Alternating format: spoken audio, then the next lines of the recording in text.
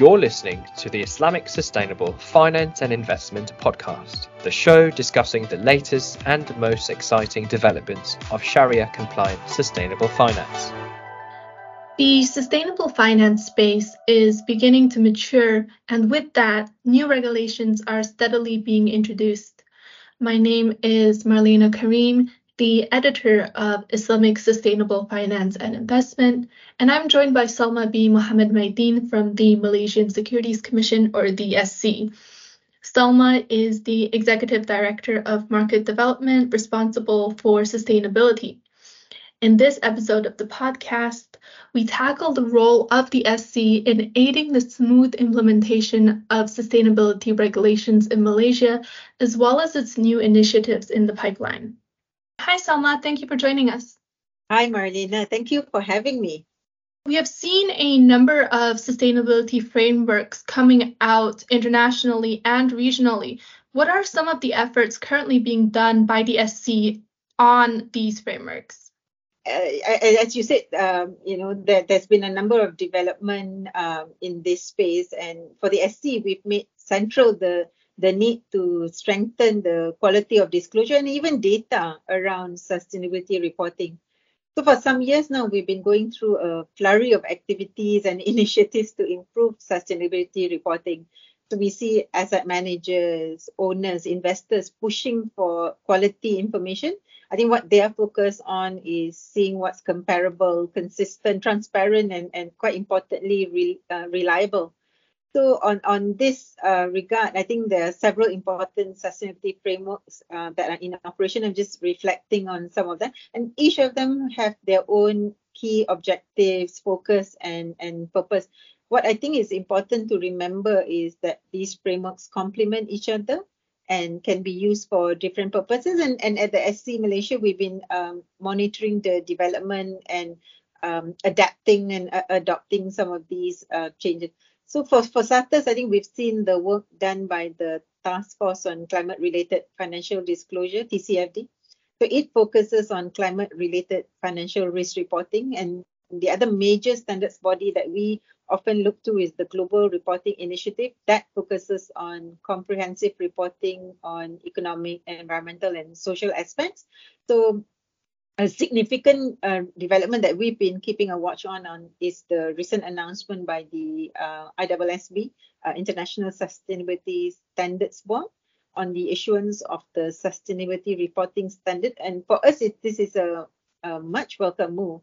I think it solves the myriad of reporting standards that's available in the landscape. So ISSB have said that the goal is to provide financial markets across the globe with high standards, high quality disclosure on climate and sustainability issues. And as we know, they currently have rolled out two standards: the focus on general requirements for the first one for sustainability related financial disclosures, and the second one focuses on climate. So we know that they've said that more standards are likely to be issued in the future. So we will continue to embrace these developments. And I think how it aligns to the work that's come before. I think the TCFD recommendations provided a way for corporates and stakeholders to think about how businesses deal with climate change and provide information on their climate risk exposures to investors, lenders. So there's a lot of alignment coming together, and we're quite happy to see that. And for the domestic market, public listed companies on Bursa Malaysia have had a head start, I would think. Bursa has put the sustainability reporting through their sustainability reporting framework since 2015. And as we know, in September last year, Bursa enhanced the SRF, the Sustainability Reporting Framework, to further align to the global reporting expectations. So it's built on the same core pillars of the ISSB, which is also aligned to TCFD, governance, strategy, risk management, as well as matrix and targets. So this alignment will help listed issuers transition towards more advanced reporting requirements. So I think we're quite happy to see this development, and Bursa has also updated its reporting guide to support the listed issuers. The reporting toolkit will serve as a complement to guide the best practice approach and case study. Final point I would make is with the issuance of these standards, I think we are now taking at a country level steps to support corporates and stakeholders to speak and understand the common language. And on the SC front, we'll continue to champion the range of disclosure frameworks to strengthen the quality of data and disclosures. The Advisory Committee on Sustainability Reporting has been established to support the implementation of these standards in Malaysia. What are the expected challenges? Before we speak about Malaysia and the work that we're doing and our focus, I think the standard board, I think it is focused on ensuring comparable disclosure for starters. But I do believe that they're also mindful that further reporting may have an impact on the corporates. And from our perspective, one of the key areas that we're looking at that we see as a challenge is the availability and quality of data for reporting. So the accuracy and reliability of sustainability data is something that will need to be addressed, and corporates, especially in markets where sustainability reporting is still maturing, will need to have in place systems that can collect, verify this data. So sustainability data is often unavailable since it covers a wide range of areas, and standardizing and measuring can be a challenge. There could likely be also discussions on data materiality in addition to data availability. So corporates will need time to collect relevant sustainability data, determining what is material. In fact, making a call on materiality can also take time, and I believe that will also need to be built up over time.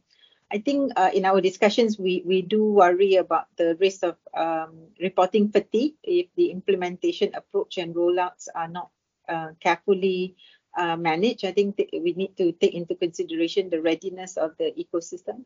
We've been having the same discussion at the financial sector level. We have a joint committee between Securities Commission Malaysia and Bank Negara Malaysia, the Joint Committee on Climate Change, JC3. So this concern of around data was something we recognized early, and we started to take steps to identify, address critical data gaps in climate and environmental risk related information. December last year, JC3 released a climate data catalog. There's an accompanying report to it. So the catalog provides important data required for financial sector specific use, covering it's available, partially available, and unavailable data, and it also provides some insight on data gaps. So it will serve as a reference for climate and environmental data needs, and we believe will push for collective effort among stakeholders to enhance data availability, accessibility, and discussions on that has already started and getting the attention of the right parties. So following that publication, we will focus effort on getting a lot more consistency, work with data providers on substantially reducing the data gap. So another area as we look at the challenges we will need to focus on is to enhance skills and knowledge. I think that's a given in any space, particularly in this space. So this will continue to be prioritized to have better disclosure, to have various groups involved in meeting disclosure requirements, understand what they need to achieve, capacity building, apply the standards within the corporate sectors. And the other point is the conversation about the role of auditors. As chair of the advisory committee, I think the SC is also working on looking at parallel developments such as assurance and readiness. So I think we know that this area will continue to evolve, and organizations will need to adapt, invest in systems and processes. I think the growing demand for sustainability information from stakeholders will only get more. So I do believe that continuing investments on skills building will be an important factor. Is there any work being done specifically to tackle SMEs in the sustainable finance space? Yes. Thanks, Marina. And that's an important point for us collectively. I think the SME is an important segment. I think similarly for Malaysia and across the globe, ESG disclosures can be complex and overwhelming, and without sufficient knowledge and guidance, it becomes even more so for the smaller companies. Capital Markets Malaysia, an affiliate of the Securities Commission Malaysia, has developed the simplified ESG disclosure guide for small and medium enterprises. it helps them in adopting sustainability disclosures. So for us, the impact of not complying, not reporting can be a major concern for companies, especially SMEs. If they want to remain competitive, be part of the global supply chain, compete regionally in their growth plans. CMM has just completed their consultation process of the SEDG. It is intended to support SMEs in their sustainability journey, provides guidance on the data requirement for their reporting.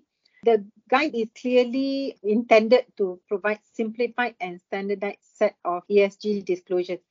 So it's aligned with global and local frameworks. It provides policy, principle-based standard.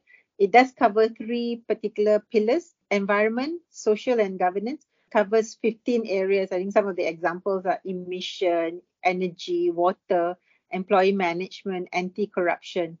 So starting this process will actually result for us in SMEs looking at their own sustainable transition journey and have in place risk mitigations where necessary and capitalize on the opportunities. And this is a segment that we will continue to focus on, both for clarification on standards and, more importantly, the capacity building that will certainly come with it.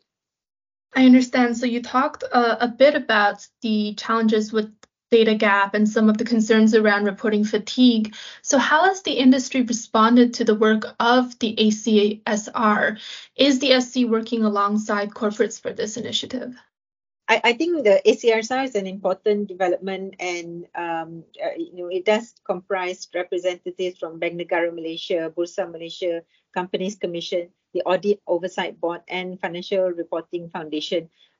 The corporates have welcomed this development and will continue to work with them to ensure that the areas I spoke about, the readiness, the capacity building, the assurance that will be required. As we have discussed, sustainability frameworks are often developed in other jurisdictions and superimposed on existing regulatory systems. So at a national level, what role does the SC play in developing sustainable finance frameworks and taxonomies? Sustainable finance for us is an important component to drive our transition journey. I think sustainable finance channels investment towards green projects, help mitigate climate change, have positive impact on social equity. I think this was the thought process for the SC when we first started looking at this space. I think about 10 years ago, we said that we need to have a facilitative SRI ecosystem for the capital market. It needs to address the needs of the issuers. It needs to meet demands from investors. We need to have a broader range of available investments in this space. Earlier, I spoke about the disclosure frameworks that we need to have in place. So equally important for us is the need to have funding and investment framework. If I may add, for us, the component that brings it all together is the policy clarity that we're seeing more and more from ministries and government these days. So with policy clarity, corporates, issuers, investors will be more interested in looking at this space and start to chart and accelerate their own ESG journey and look at the available capital market funding framework. As we know, the SC introduced the SRI Sukuk framework in 2014. So I think this continues to play an important role in financing Malaysia's sustainability needs. It mobilizes financing into this space. The other important development is the guidelines on SRI funds. This was introduced in 2017 and revised last year to enhance sustainability reporting and disclosure requirements. Last year, we rolled out the SRI Sukuk framework, SRI linked Sukuk framework. We see this as an important innovative tool which aims to facilitate companies, including those in hard-to-abate sectors, to tap into the capital market to meet their transition finance need. I think the thing about capital market funding and investment solutions is it can be innovative. It can drive some of the changes we hope to see. It can be customized to the needs of the situation. We will see a lot more innovative structures in place. I see. So just to build on that a little, so when the SC is developing local regulations on sustainable finance, does the authority reference international regulations? What does that look like? So our process of creating frameworks are fairly robust. It certainly will incorporate what is happening globally, given that we are an open market, cross-border investments and funding happens, and as companies grow and regionalize and globalize their businesses. So certainly, I think benchmarking against global standards is an important area. But I think we're also mindful of the needs of the economy and the readiness of our market participants. So that is an important factor that shapes the requirements when it's being developed. And a lot of consultation happens with industry, understanding where they're at, where they need to be, how we can help them through either incentives or capacity building, and pushing this journey forward. I see. So really curating regulations for the Malaysian market specifically. For sure. That's an important factor for us, because while we have strong domestic players, the market is also at different sizes, at different levels of understanding and ability to adapt to the requirements that come out. So I think that's something that we're mindful of. With all this development in place and all the work that the SC is doing, what can we expect to see from the SC in the sustainable finance space in the near future? What are some upcoming initiatives? So I think we will continue to focus on the two segments I spoke about. I think funding and investment framework and disclosure framework. I think it's a lot of activities is happening globally that we're keeping a close watch on. I think for the funding and investment framework, we want to see to accelerate funding for transition. So a wider range of sustainable investments to meet the growing number of asset and fund managers' demands. These fund managers and asset managers are making commitment towards ESG investments, so a wider range of sustainable investments. So we will adapt our regulatory requirements on funds disclosure or funds framework as they come. We're also looking to see more innovative structure, blending finance across the various segments to fund the green journey. That's something we're working on to see actual implementation of blended finance. So with standardization of disclosure standards, there will continue to be work on the implementation of the ISFI standards, and the need for greater clarity, consistency of definition on what constitutes as ESG, or in our case, SRI. So for that, I think the particular work that we are focused right now on is the next stage of the SRI taxonomy. So we have embarked on the journey to start the SRI taxonomy plus standards. So the plus standards aims to provide more granular and detailed guidance in terms of threshold, metrics, indicators, and targets for the key economic sectors. I think we need to be consistent with national policies and targets, and more importantly, we need to be aligned to the ASEAN taxonomy plus standards where relevant that has been issued. The taxonomy is more or less a classification system, whereas the funding and investment framework could come through the SRI guidelines, SRI fund guidelines, the SRI Sukuk.